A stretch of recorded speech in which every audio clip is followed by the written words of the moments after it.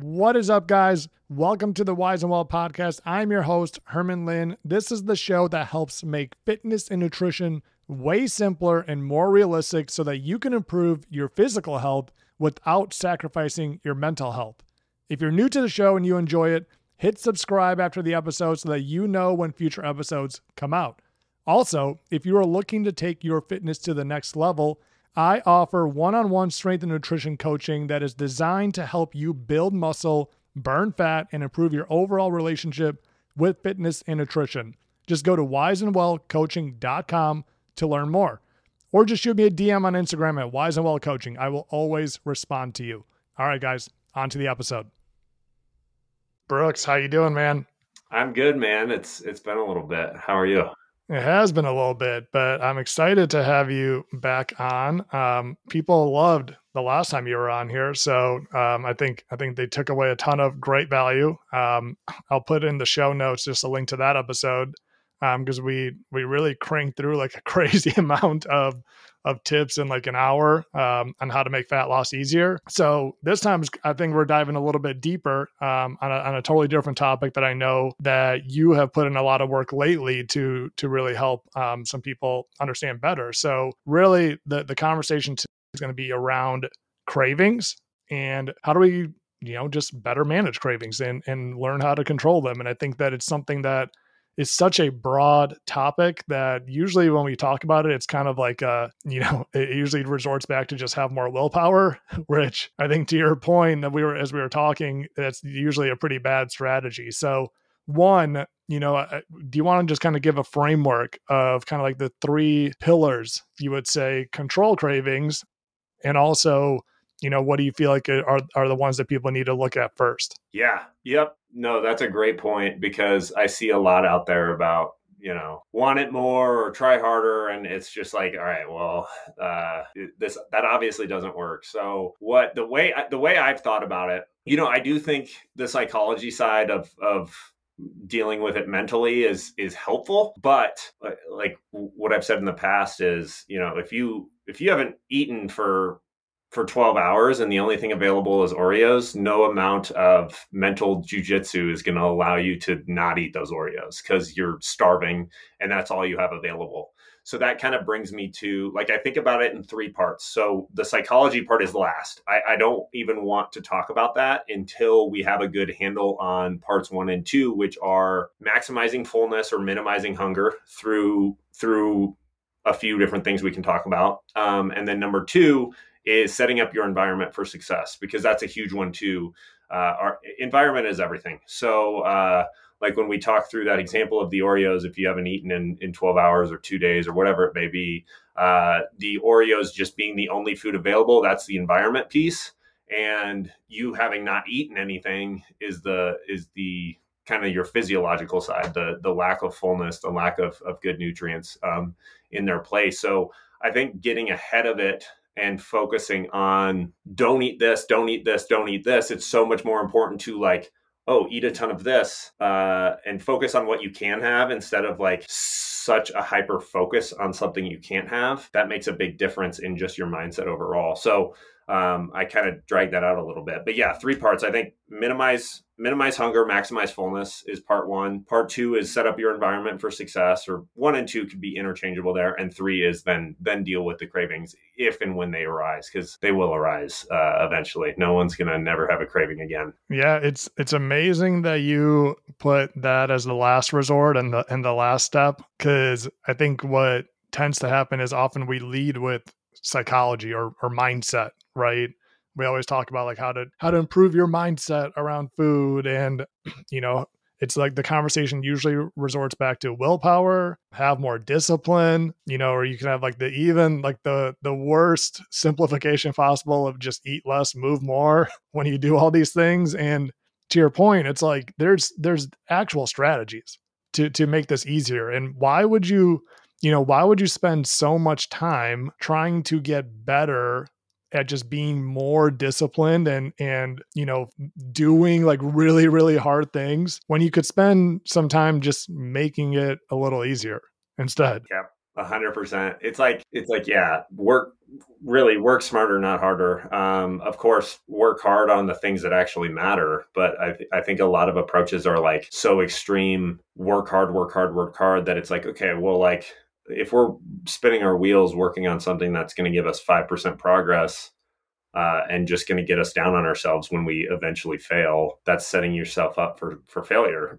Compared to like, let's focus on the 80%, or the 20% of things that lead to 80% of the progress, and just crush those consistently so that you're actually seeing hard work pay off, which is huge. Because I think there's a great book I'd recommend, The Science of Self-Control by Menno Henselmans. He's a great resource for all things fitness, but he makes the point that, a lot of the advice out there is like, take the stairs instead of the elevator. And it's like, the mental fatigue of having to make that decision over and over and over generally is going to just it's going to fatigue you mentally. And then it's kind of like, okay, do I just take the stairs more now? Like if my Mm. will start to plateau. So I think having good, like streamlined approaches where people can focus on, here's what you can do, instead of like constantly wondering if they could be doing more, is a good place to be overall.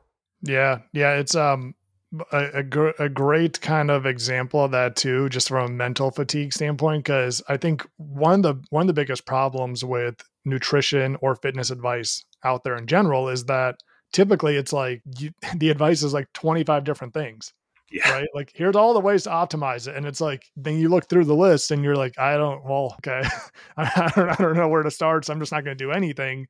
Yeah. And like I was actually having this conversation with Jade, my fiance, yesterday. We were talking about like just the grocery store. Like you ever walk through the grocery store and by the end of it you walk out and you're like, why am I exhausted? And it's like, and I remember kind of back in the day where I was like really into clean eating, like I was so obsessed with like how many ingredients are in this, and is there any toxic ingredients based on some influencer online that said it's toxic. And so I would like turn over and read every single label and like look through, and if I saw anything in there that kind of sketched me out, it would freak me out and I'll put it back. And it's funny because I said like I was so excited to grocery shop, like I would like always go like buy like the new like probiotic drinks and like all these different things, but I would leave and I would just be like mentally wiped because I had all these like rules that I was trying to juggle in my head of how to eat healthy and stay healthy, where most of it like doesn't matter at all.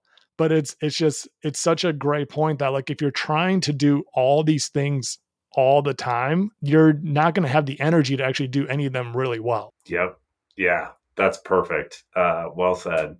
And then, and then we get into this mindset of focusing on what we're not doing instead of what we are doing. And that just long term is going to set you up to kind of crash and burn. Mm-hmm. So a big one that anybody out there can do is just, if perfect is, you want to be getting 100 grams of protein a day or something, or 150, stop focusing on 20 grams short of protein and start focusing on the 20, 30, 40 grams more than you got last week or last month. And that really flips your mindset to start making progress instead of measuring that gap from where you want to be, because that'll just bury you eventually, just mentally.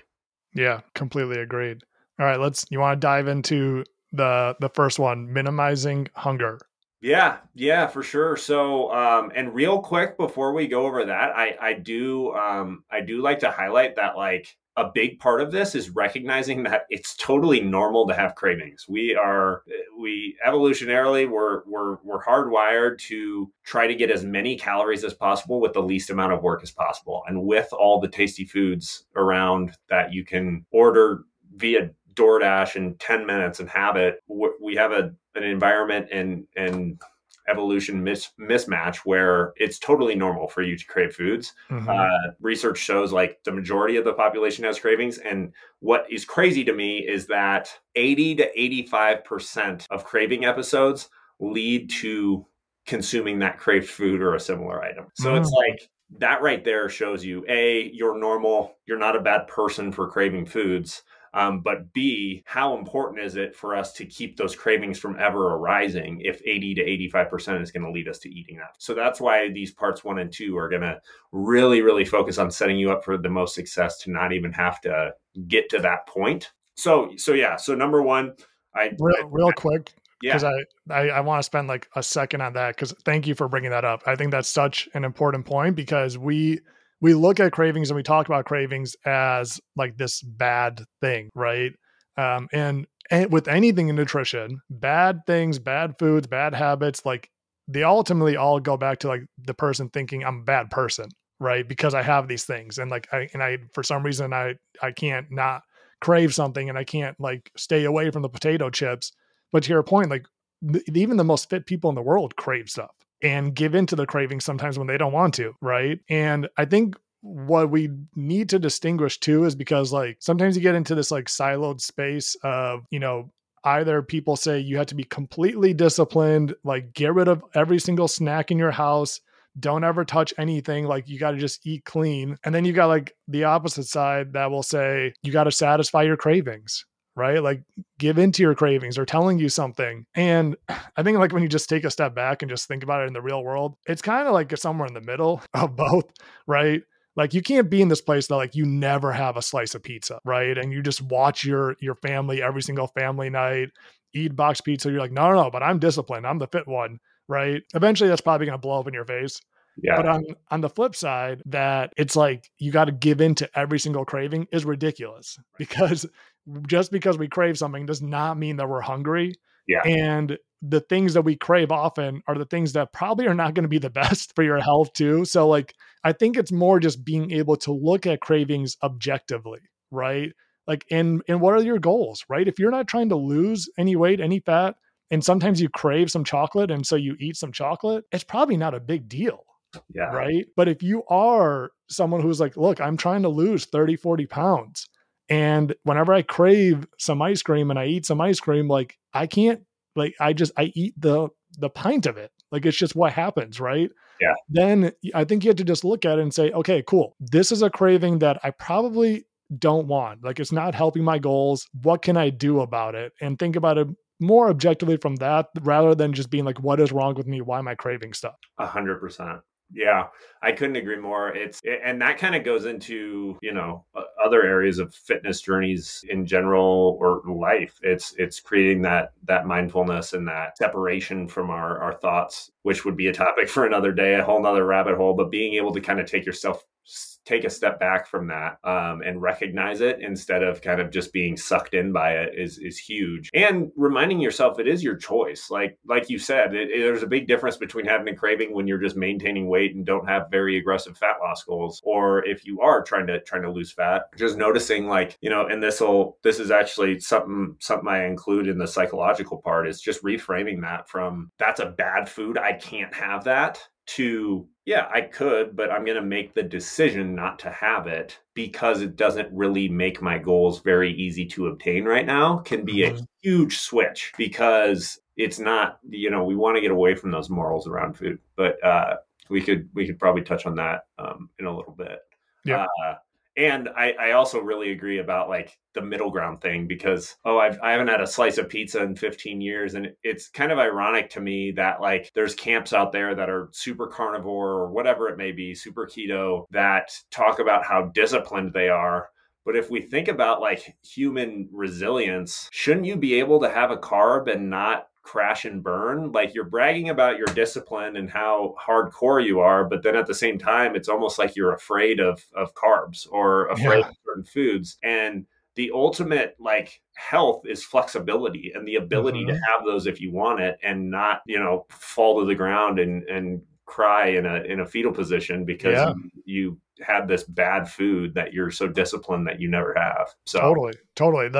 I saw someone the other day that was like, it's funny that carnivores are kind of like the epitome of like strength and resiliency, and it's like these super macho men, yet they're afraid of lettuce. yeah, yeah, spot on. It's like, what gives here? For sure. Awesome. Well, yeah. So number one is maximizing fullness or minimizing hunger. So the way I kind of think about it is two kind of main pieces are eating whole foods nothing new. And eating enough protein. So those are going to be like, and I'm sure you have the same experience with your clients. Like if I get a client coming in that's chronically low in protein, that alone is going to completely change their cravings because they just stay so much more full.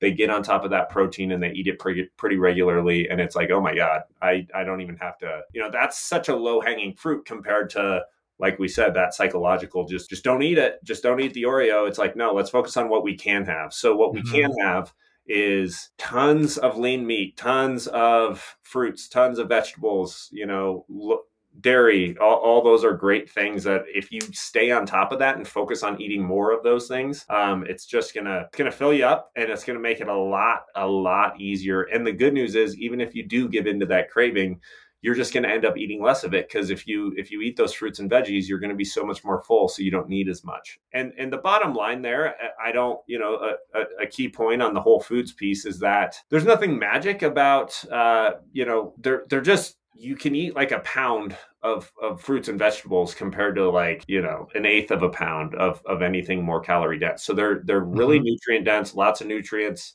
lots of fiber, lots of benefits there, but they just have less calories per bite. You get to eat more volume of food. So that's the main reason there, that they're such a great advantage. So I don't mean to say that Skittles or something are poisonous and gonna like really mess you up, but it's easy to eat a lot of calories. And so if you want to stay full, getting most of your food from those whole foods is key. So those are the two main points that I include there. Nothing crazy, but like consistently doing that is going to completely change how often you're going to crave things and really have to say no to anything else.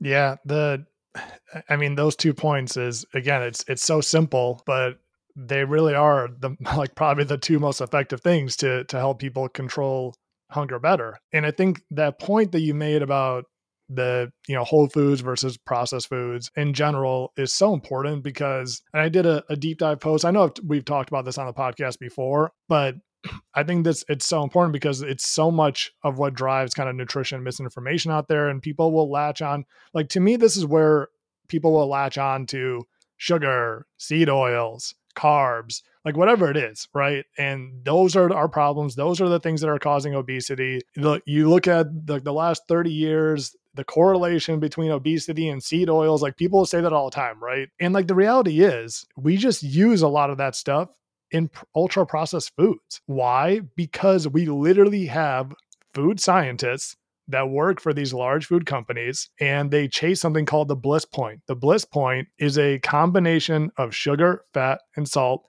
that makes this incredibly, unbelievably tasty sensation that you can't get in nature. And it makes you crave those foods more. Why?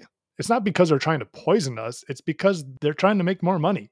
And if you can eat more of them and you really crave more of them, then you're going to buy more of them. And it's like, it's just that simple. Yeah. And so over time, we've basically just made food more convenient, easier to get, and easier to eat more of because they don't have some of the satiety control signals that Whole Foods have. Like think about eating a giant bag of potato chips versus 5 baked potatoes, right? It's completely different in terms of how hungry you stay and more importantly, like how hungry you are an hour later. Yeah, yeah, 100%. Yeah, I know. It's always like they want us fat and unhealthy. And it's like, no, just look at the incentives of the people that are working for those companies to increase their revenue. They need to make it tastier and make you want to eat more. There's not some round table of people like talking about giving us seed oils to control us. It's just, if you look at the incentives of everybody out there, they're aligned with these objectives. And yeah, like we've basically, it's just like we humanly as a collective have increased the amount of calories within a quarter mile of us or a square mile, any Mhm. within any given distance of us.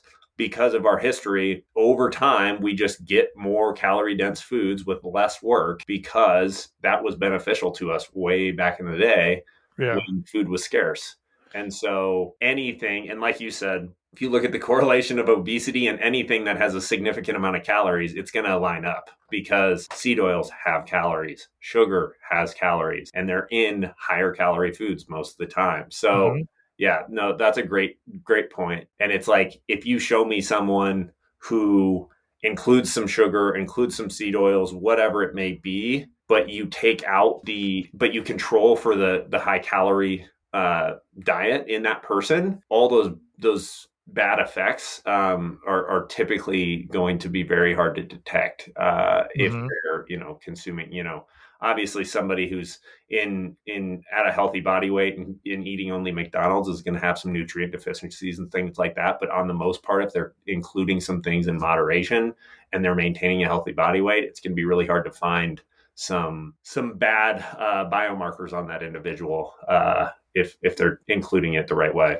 Yeah, and two very because I think to kind of how we talked about in the past, and like I feel like you and I are very aligned in this thinking that I never want to say any of these things and then people go and leave and go, oh my god, I should never eat processed foods again, right? Like I don't think me and you never mean that about anything. Yeah.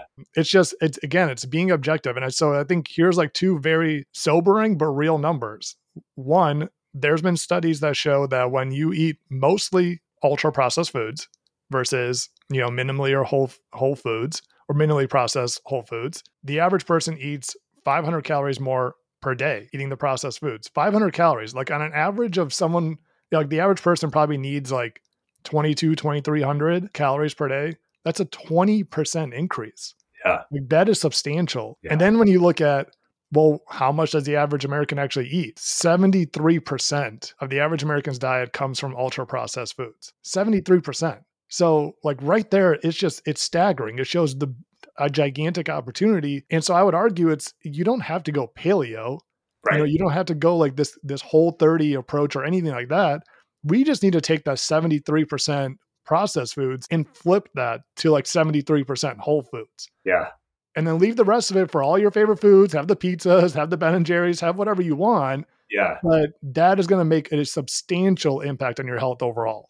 Yeah, that's spot on. And one thing I encourage people to do is like, if you're willing to, we can all argue in the comments all day. Take a target in MyFitnessPal or something. Take a given, just put in like maintain my weight on MyFitnessPal or any food tracking app, and it's going to give you calorie target and experiment on yourself and take 2 days and eat 73% processed foods and see how your hunger is, see how your sleep is, see how your energy is, and then take 2 days and do the same amount of calories with 73 or 75 or 80% whole foods and see how you feel. Like Mhm. that is, that's spot on. Like it's so they're just simply easy to overeat. They don't keep you full. They don't give you those vital nutrients. So like that's a great way to just see the impact of these things we're talking about. And I'd pair with that getting enough protein too. So spend 2 days at the same calories with enough protein and enough whole foods, and then spend 2 days without enough protein and more processed foods, and just see how you feel. It's going to be pretty damn quick that you recognize the value in what we're talking about. Yeah. And what would you classify as like ultra processed foods, just so people kind of understand? Because I feel like we throw those terms around sometimes without ever actually saying what it is. Yeah. So that's a good question because processed isn't a bad thing. Mhm. Like protein powder is processed. Processing foods can get it farther across the world without it going bad. Things like that. Most things are processed in some way. Yeah, exactly. So I would almost not. I would almost categorize it by. I mean, the most basic way to look at this is going to be how many ingredients are in it, and I hate the ingredient talk because that can quickly go down the rabbit hole of you can't pronounce this, it's going to poison you. But if you're generally fruits, vegetables, lean meats, dairy, grains, those are all considered more whole foods. And then so ultra processed, I think what the best way to describe that's going to be is anything that has, I almost want to say, a combination of fats and carbs Mm. in high amounts. And you could get me there by saying like, okay, well, dairy has fats and carbs, but if we talk about ingredient numbers, then that kind of negates that. I But would almost like think about it as the foods that there's a list of ingredients, but it's the foods that if you look at the ingredients, the actual end result of the food doesn't resemble any of those ingredients. yeah, Right? Like if you look at an Oreo, like think about it, like what is this? Yeah. Right. Yes. Like you could look at something like a can of chili beans, right? And like chili beans, like, there's gonna be some tomato sauce in there. There's probably gonna be some seasonings. There might be some like, sodium or something that's gonna preserve it a little bit more. So there's gonna be like a list of ingredients, but at the end of the day, it's beans. Yeah. Right. Like you understand what it is. So like to me, that's more of like, okay, it's kind of processed, right? Like, would you ideally have kind of like the actual beans that you soak and then cook yourself? Sure. But like you're probably fine eating some cans of beans, right? Yeah. But then you look at a Dorito, Right. what is that? Right. Yep. Um, so that it's like the easiest way, just think about like anything that would like you would find at like a state fair or like on a combo platter, right? When you go out. It's these combinations of foods that you wouldn't find like anywhere in nature. And again, going back, like it's not like you don't have to eat all natural. You don't have to it's not that these foods are poisonous or toxic. It's just that those are the ones that are configured to be able to eat in an abnormal amount. Yeah. Yeah. I like that. That's a great point. Like, you think about like packaged oats, like, they're oats, but maybe they add some sugar or they in small amounts or things like that. Like, yeah, technically maybe a little bit better to eat just straight up oats, but like you're on the right path if you're using Mhm. a packet of oats. Like I'm not too worried about you using a packet versus just straight up oats in a big box that you have to cook. So yeah. No, I think that's a good distinguishment. Like, and just, you always hear perimeter of the grocery store, right? Meats, fruits, veggies. That's getting you most of the way there. For sure, for sure. Anything else around minimizing hunger? Yeah, I'll go real quick on the other 2 points I'd have there. Number one, or another point, and these are way secondary to what I said with eating mostly whole foods and eating enough protein.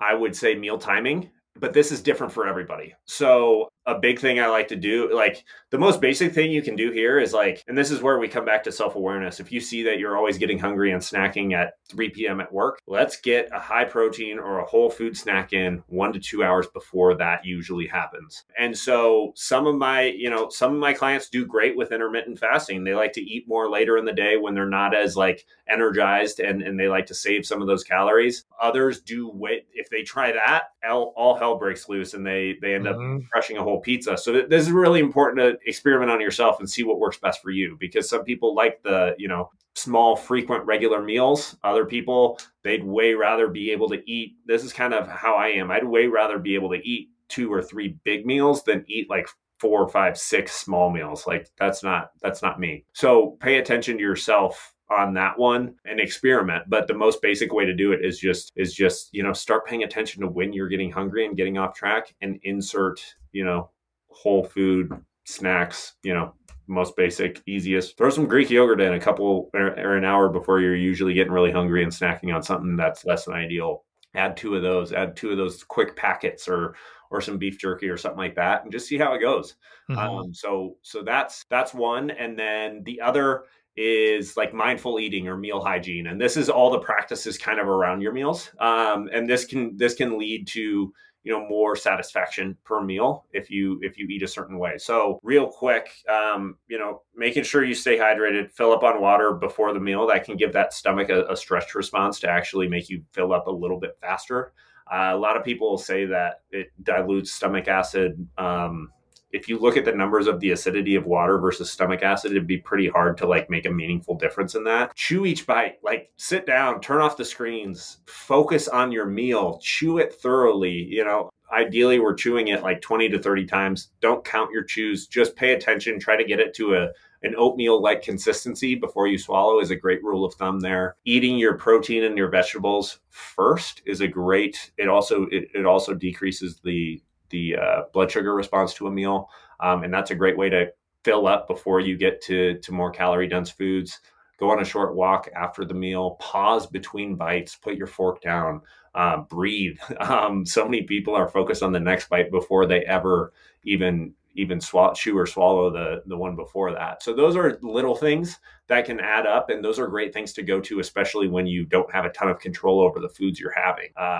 So those would be the secondary things I count for maximizing fullness and minimizing hunger. I love that. And I think along with both those points, I think just being able to reflect on how these things impact you is so important. Like I have going back to your intermittent fasting point and just kind of meals throughout the day and like the idea of like meal boundaries and when do you eat your meals, like it's such a tricky topic because to your point, it affects people differently. And I have a client who when we started, he was starting to do some intermittent fasting and I've done this in the past. Like I didn't eat breakfast I think for like 2 or 3 years straight. Like it was like I was bought in. I thought intermittent fasting was going to make me live to 150 years old. And it's there's nothing wrong with intermittent fasting in itself, but I think people need to understand like the impacts of it and the benefits of it are vastly overblown Hmm. from what you see online. Hmm. Like the biggest benefit of intermittent fasting is that you have less time to eat. Yep. So sometimes it makes people eat less calories. That's it. It's just a method to put you in a calorie deficit. Yeah. But there's no difference between it and just being in a calorie deficit. Like if you eat breakfast and you still eat 2,500, 2,400 calories, right? And you need to eat that to lose weight and you intermittent fast and you eat 2,400 calories, like you're going to lose the same amount of weight. And so I think that's important for people to look at because you don't like it can be a useful tool. You don't need to intermittent fast. And so that was the conversation that I had with this client. And, as we started kind of reflecting on it over a couple of days, he looked at his logs and he's like, all right, so I have an observation. I was like, what's that? And he said, the days that I fast in the morning, I eat a crazy amount at night. And I was like, okay. He's like, I think I should probably stop doing that in the morning. And I was like, that is an amazing observation, right?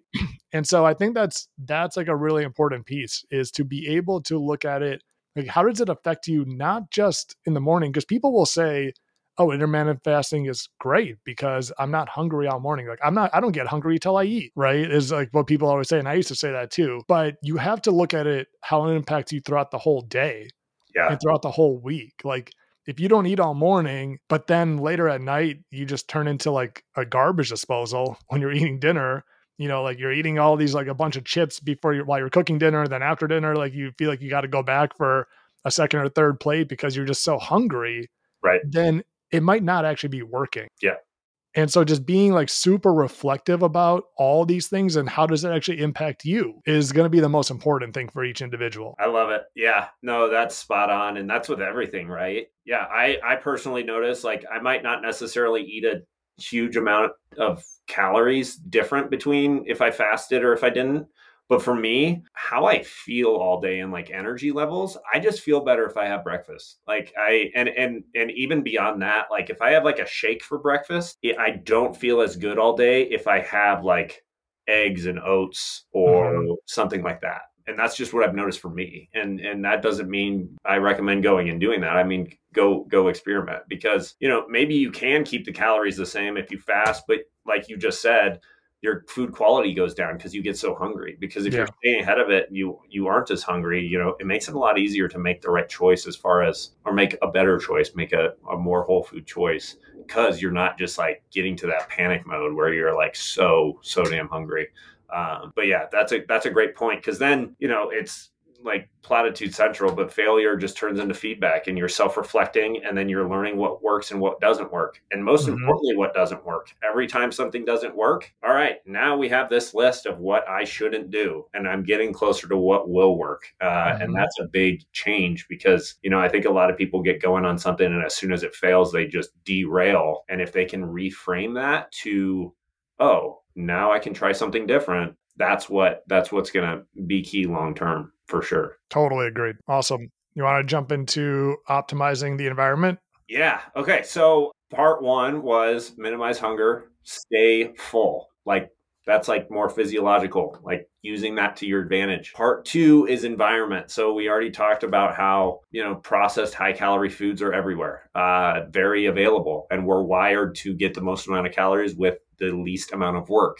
And so environment, you think like compare this to like an alcoholic probably shouldn't go to a bar, that type of a thing. And I think I've heard Lane Norton talk about this. Food is the only thing that a food addict, he compares it to like an alcoholic or a heroin addict. You cannot give up food. You have to always eat it for life. And I thought that was a really interesting thing I've heard him say because anyone that's been, quote unquote addicted to food, which I think to some extent we all are, you can't go cold turkey like you can with drugs or anything like that. You have to have it in moderation every day because we Yeah. have to eat. So anyways, well, environment's huge. It trumps willpower by far. And there's, even like people, what we've seen in research is that, more willpower doesn't necessarily lead to more success. Having to use that willpower less is what leads to success. And even to the point where there's one study, they took people and had them refrain from a craving during a movie, and the ones that were successful ended up eating something else after the movie. So it's like, even if you're successful in that moment, like we still see it like we talk mental fatigue. That's a really important point. And so minimizing the decision that you have to make is just key. So Mhm. to get into that, I think the biggest thing is just availability. So there's two sides to this: the availability of less than ideal foods and the availability of ideal foods. So we want to minimize the availability of high calorie foods,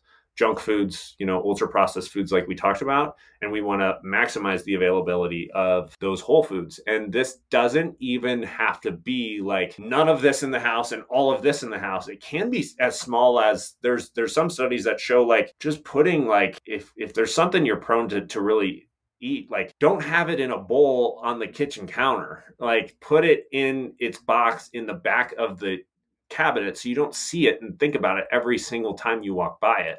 And on the flip side, what we do at our house is like a ton of fresh berries all the time. Like, so if I get hungry, like you can eat so many strawberries without setting yourself off track. And having those available is huge. And then on that point, like ideally, if you put it out of sight, more out of mind. But even beyond that, if you can keep it out of the house, that's great. Like, once again, you technically could have the Ben and Jerry's. It's going to make it a lot harder to stay on track towards your goals depending on what they are. But if you have to go drive and get it, it creates some space that we'll kind of talk about in the last section here that allows you, like, it's more work. Anything that creates Mhm. more work or more friction towards getting those foods is going to be helpful. So those are and those berries are a big one for us.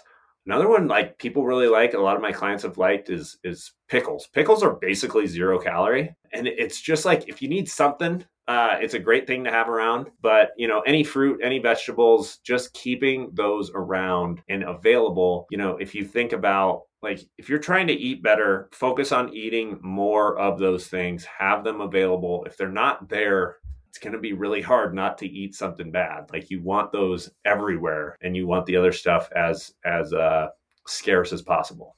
Yeah, I love this point. It's so much of it just goes back to we want to do as little work as possible, right? You can call it optimization, you can call it efficiency, whatever it is. Like, the reality is, like, we don't want to waste energy if we don't have to. And that's like, I mean, you can go back to cavemen days, right? Like, you're gonna naturally, without even thinking about it, do the math of like, is it worth going over 2 miles to this bush to get some berries? Because I'm going to burn more calories than I'm going to get from those, versus climbing this tree to maybe grab some apples up there. Like, that's probably going to be way more worth it. Like, we're always going to just naturally choose the thing that has the least path of resistance, unless we're using willpower, right? Unless we're like actually thinking through it. Mm-hmm. And so use that on both ends. Like, on one end, to your point, like, don't even have it in the house. If you're like, this is my absolute kryptonite food, I eat 2 handfuls of this every single night, right? Well, that's probably something that, like, is, if your goal is fat loss, probably shouldn't be there then. You could also say, though, like, if someone says, well, I've got kids in the house and, like, come on, I'm not going to have like no snacks in the house, right? Like, sometimes, like, I do want to eat something that's like a little bit flavorful. Well, even taking that and putting, like, let's say you have like some Cheez-Its or chips or whatever it is, like, take that and put it in a cabinet that's above your fridge that's just a little bit taller Mm-hmm. than what a normal cabinet would be or where the pantry would be, so that if you do get it, you got to get a little bit of like a step ladder, right? Or something that, like, you got to step on for, that just requires a little bit more work. I bet you're going to be reaching for that way less often than if it's just sitting on your counter, like, guaranteed. And on the flip side of that, if you think about the things that you want to eat more of, right? More fruits, more veggies, things that you probably should be eating in the first place to just give you more nutrients, right? Well, how do you make that a little bit easier? Is it more likely that you're going to eat a bunch of veggies if you've got like a whole cucumber, a whole bell pepper, and all these things just like sitting in bags in your fridge? Or if they're all cut up in like a Tupperware right in the front of your fridge that you can grab as soon as you open it and you start making dinner, is that more likely that you're going to eat more of it, right? Like it goes both ways. Yep. Yeah, 100%. I love that. Yeah, I love, I feel like it's cliche to always, or maybe cliche is not the right word, but going back to the caveman days, but it makes so much sense, right? And another point with that is that evolutionarily, we grow to like the foods we eat regularly. So, and that would make sense for the cavemen too, right? Like if all you have available in your area is this type of food, you better learn to like that food, or else you're not going to survive because you won't be eating. So if you go from McDonald's all day every day, ultra processed, super tasty foods all day every day, and then all of a sudden you go to only Whole Foods, they're probably not going to taste very good to you at first. The more regularly you eat them, the better they taste to you. And so that's why, like, just keeping that in mind, like it's not always going to taste this bad if you're completely overhauling things. That's another point to, or another reason not to like try to do everything at once. But as you work those in, they'll start to taste better and better. So that's a good thing to keep in mind. And what I kind of pair with this is, like we've said, it's very doable to include, your favorite ice cream or whatever in moderation, and make that trade off. But with this point that we grow to like the foods we eat regularly, I include with environment, find substitutions that get you, find a substitution that's 70% of as good as your guilty pleasure, and that's a quarter of the calories. Hmm. Because it's not going to be as good. I'm not going to tell you it's as good, but if it's close enough, you start to see that trade off, and it's like, okay, I could have this, but like for a quarter of the calories, I can have this, and it's pretty good, and it fills me up way more, and I stay on track towards my goals. And then, maybe you make that swap once a week, and then all of a sudden it's like, man, I'm starting to eat this more. Like you're always, if you're always working in Oreos or something like that, you're kind of going to be comparing everything you eat in the day to those Oreos because you remember how good they are. But the more you start to find some substitutions of guilty pleasures that are higher protein, less calories, those will start to taste really, really good to you. I'm sure people have seen the Ninja Creamy out there. I'm a huge fan. I make it most nights, and I get 200 or 300 calories for like 30 grams of protein for a huge pint of ice cream. No, it's not nearly as good as what I would get at Dairy Queen, but Mhm. I haven't had Dairy Queen in a while, and all I really have that to compare to, I don't really remember how much better it actually is. So eating that Ninja Creamy every night is basically like eating Dairy Queen to me right now. And so, it's not necessary, but I think, just go Google whatever your guilty pleasure is, go Google high protein and fill in the blank, because there's options. And if you eat those regularly, you're just going to get accustomed to it, and it makes it so much easier. So that's something I'd include here too. And you just kind of reminded me of that, talking about the caveman, just like adapting to what we have regularly. So the more you eat these things, that's that importance of having that 80% whole foods, because you'll really start to like those foods. That the tip around replacing your favorite foods or guilty pleasures with something that's just a little bit better, like that one I think just needs to be highlighted even more. Like I've said that for so long too. Because people are always like, I need healthy recipes. Send me healthy recipes. And like I'm like, you don't need more healthy recipes. You can Google every single one of them. They're all out there. Like every single thing you could possibly think of has a recipe. Just Google it. Like you need to know, like, what do you want to eat? What do you want to eat? Okay, well, what do you usually eat when you go out? If you eat out all the time, what do you get? Literally just Google that thing, right? Yeah. And to your point, like type in high protein or type in macro friendly, Yeah. which is like the funniest like encompassing word. Like what is macro friendly? Which macros, Yeah. right? Like it's I love people like, oh, macro friendly. Okay, it's like we all have different macros, don't we? um, Yeah.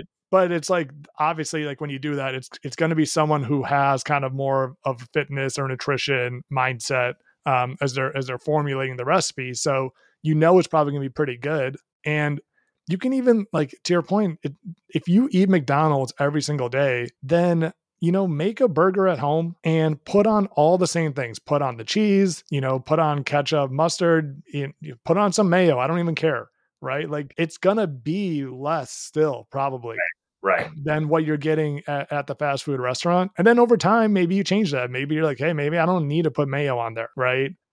Maybe I can just do this without the cheese today and save a little bit. Like maybe I'm just gonna do an open faced burger today. Like there's like a million different options you can do. Yeah. Same thing, like if you want orange chicken, right? Go ahead and bread the chicken at home. Yeah. Like use some flour and make it. It's probably gonna taste great. And then over time, it's like, hey, maybe I'll just do grilled chicken, Yeah. right? And make this orange sauce. And then maybe in the orange sauce, I'm going to use a little bit less maple syrup next time so that it's not like so crazy sweet, but it doesn't have to be all or nothing. The reality is like whatever you cook at home is likely going to be less calories than the thing you're eating out. Yeah. Yeah. That you mentioning that about the burger at home. I don't know if you're an Office fan, but Kevin Malone gives a pitch to Robert California to get a Big Mac and every one ingredient off, and then after you have like 6 Big Macs, you get a free Big Mac. Yeah. But like Yeah.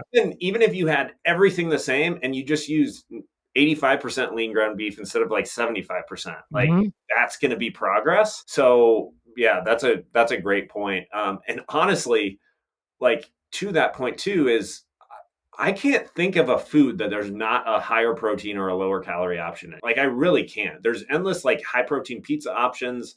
I always tell my clients with kids, like if you're making pancakes on the weekend, there's Kodiak pancakes that Mhm. have, your kids aren't going to know the difference, and it's going to have more fiber, more whole grains, and more protein. Chickpea pasta, Bonza pasta, they've got a mac and cheese version. Like if you're making that with your kids, swap that out. You're going to be more full. You're going to get more protein. Like small things like that. There are so many options, and there really is. Like I really can't think of any food that someone might want that there isn't a way or a company that is already doing it, where there's just something a little bit better out there that's going to get you closer to your goals. And then Totally. it's all about the trade-offs. Totally. Yeah. It's that you think about like Quest chips, right? There's like 20 grams of protein in a bag of chips. And like that's kind of like the beauty of processing foods, right? Is that we're able to do some of these things which we weren't able to do before. And like I have no idea, if like I don't think we have anything that shows like is the protein and fiber in some of these foods like as satiating as, steak or potatoes. Like I don't know. I don't know the answer to that, but there's probably more satiating than a bag of Doritos, Oh yeah. right?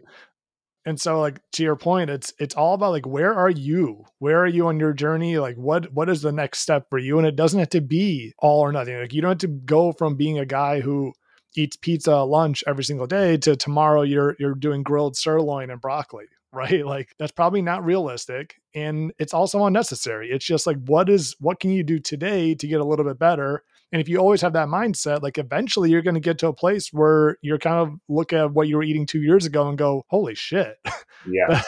this is crazy how different I am today. Yeah. Yeah. Yeah. 100%.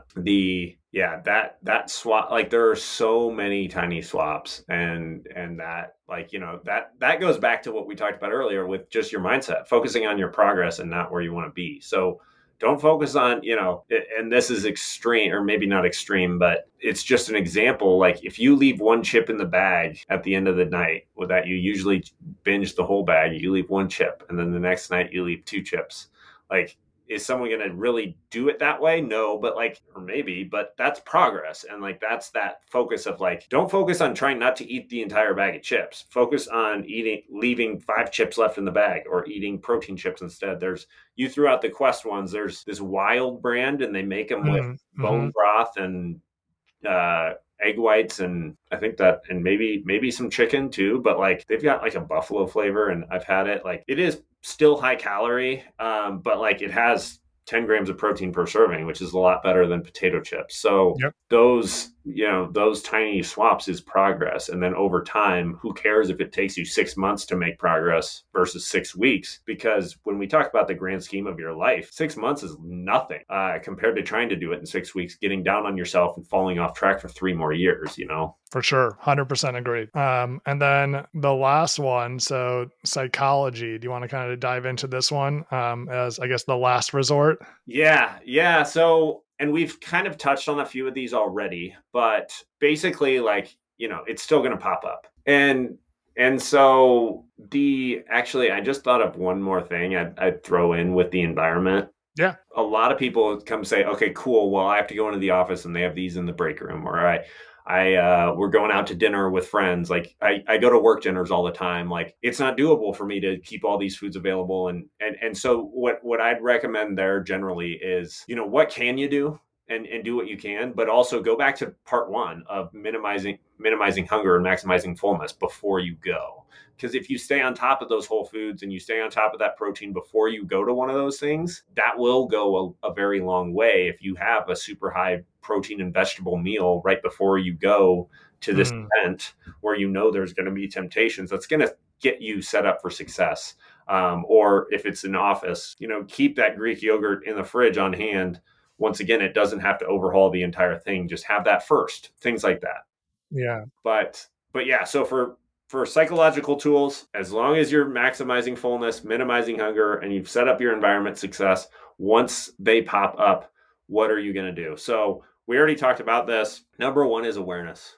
Recognize that you're craving something. Hopefully from this conversation, you've understood that you're normal. Don't label it. Don't label yourself. It's not a bad feeling you have to push down. You're not a bad person for having a craving. Just feel it and recognize it. And that will kind of create a little gap between you and that craving. And then like even further from that, you can the self-awareness goes a long way to just reflect on like what's going on right now. Like, did you sleep okay last night? Like, are you stressed out? Like, kind of back to the point where we're not really truly biologically hungry a lot of the time. Maybe you can notice that like you're mentally fatigued from a long day at work or whatever it is, and you just want something tasty. Like your emotional brain wants a reward right now. So that's what I would say first and foremost is become aware of it. Don't label it as good or bad.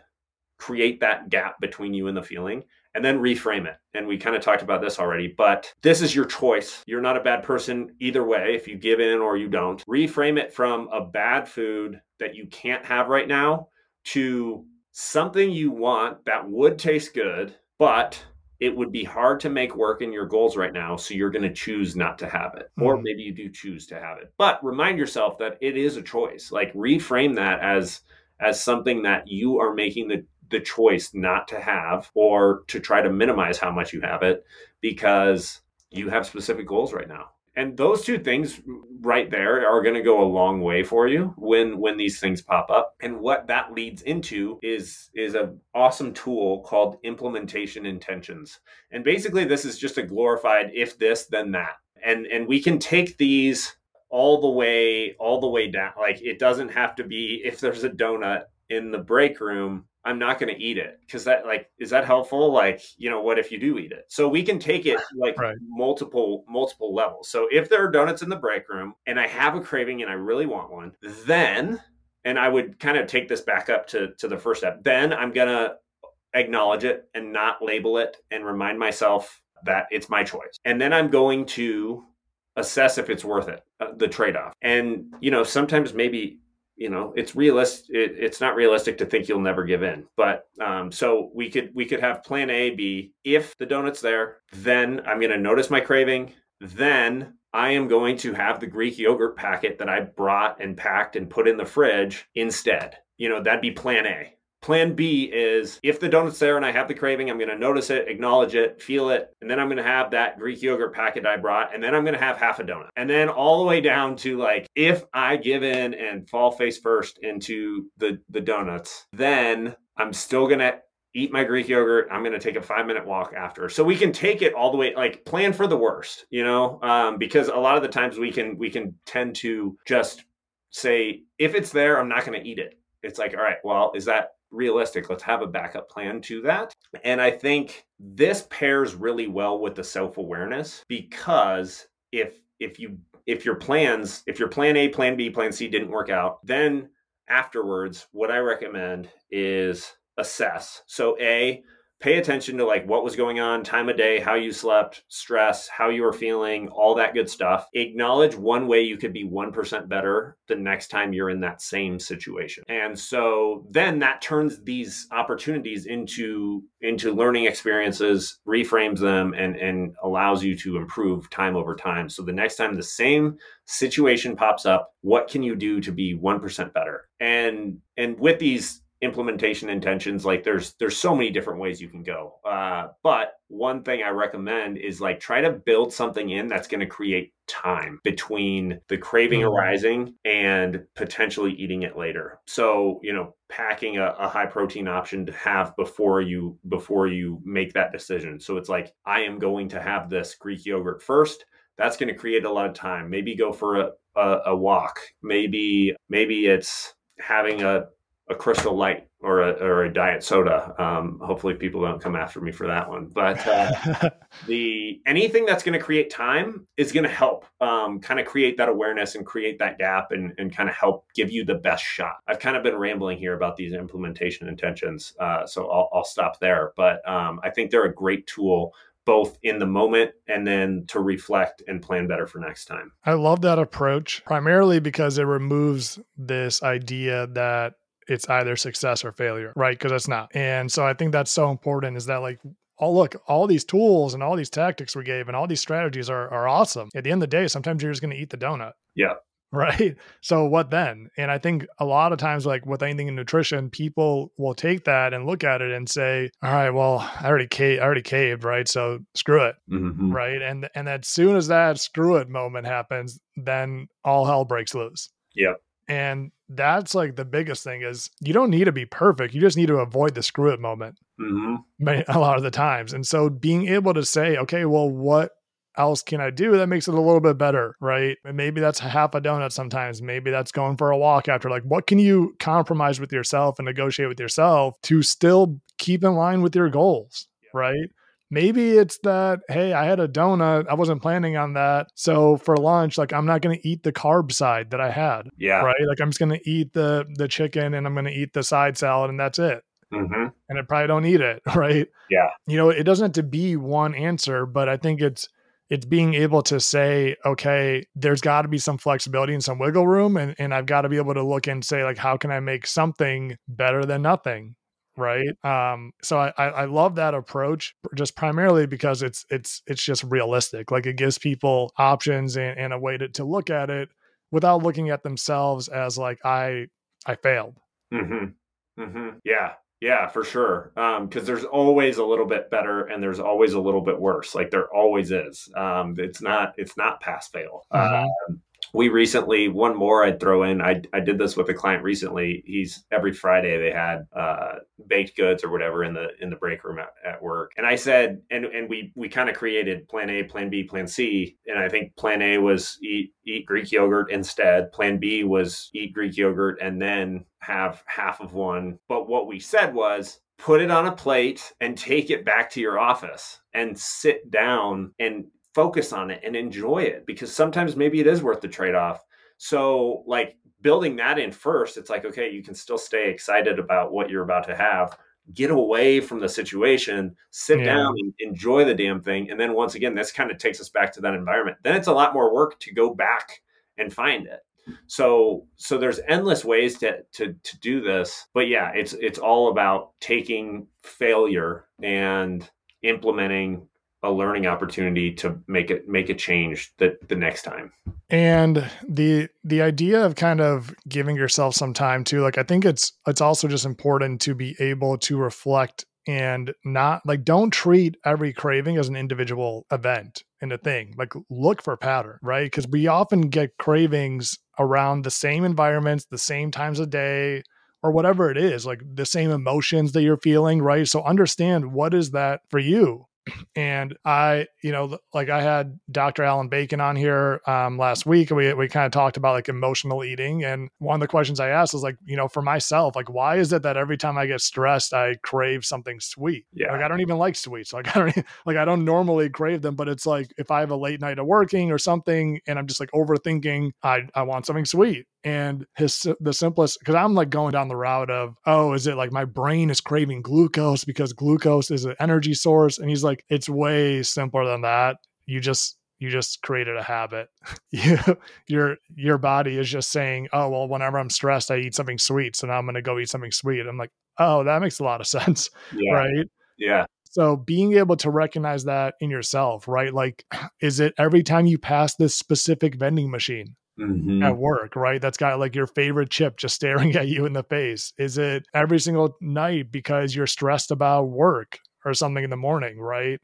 Whatever it is, like think about like what is causing that pattern and take a long-term approach. Like it's not going to happen. It's not going to be changed overnight. Like one of my clients, again, the one that was fasting in the morning, we looked at his total, he at night, he has a habit of eating a bunch of chips after dinner. Like, and he's like, I don't know. I just want the chips and I'm just hungry. And so we're looking in just from his total calories, one, like probably like a little bit on the lower end of where I would want his deficit to be. And then two, the carbs were at a very low place throughout the day. So we said, hey, let's try adding like some whole grains Yeah. to your lunch and to your dinner and see if that helps you have a little bit more energy and stave off some of those cravings at night. It might not work, Right. right? Like we might get to it and say, okay, well that didn't work. Cool. What else should we try? Right. It doesn't have to be this one time, like, well, how do I do to fix this? Oh, cool. Got it. It's probably going to take some time and some reflecting on yourself, but first doing that reflecting is the important part. Yeah.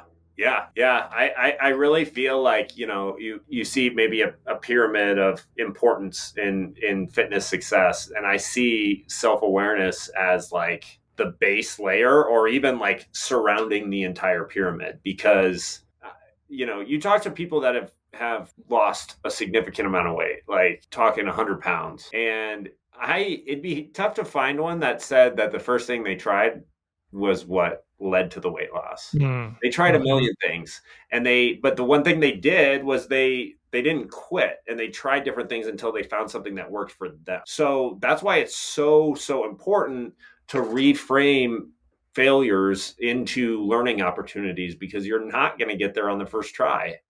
you know, I think Hormozy said, if we applied that to a baby trying to walk, like, oh, they failed on the first time, they can't walk, I guess they're going to crawl the rest of their life, right? Yeah. No, it's trial and error and iterating until you find something, and we're all different. So I think like just that focus on self-awareness and reflecting and adjusting accordingly goes a long way with, I mean, obviously with nutrition, but anything in life. If you can develop that, you create that gap from your emotions and your thoughts about the process, and you can see that it's time to switch things up, or it's whatever it may be.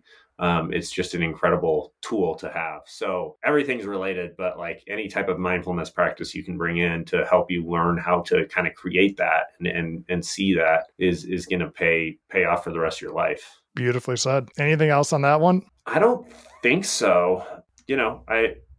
That is, I would encourage people to look into implementation intentions more. Like I could probably have explained that a lot better, but it's a really cool tool that you can have. And then pairing it with self-awareness and adjusting those intentions for the next time is great. Cool. Awesome. Anything else before we wrap up? I don't have anything else. I'm sure I'll think of more later, but that's all I got right now. All right. Well, I think that that was a lot of super valuable information. So hopefully people took away something from this that they could apply to their own life. But always appreciate having you on, Brooks. Do you want to tell people where they can find you and your new newsletter too? Yeah, for sure. So most of my main channel for content is going to be Instagram at the Brooks Coleman. You can find me there or just search Brooks Coleman. But yeah, I did launch a newsletter. It's as of right now going out every Saturday, maybe adding more. But you can find tips and tricks on anything and everything related to health and fitness there.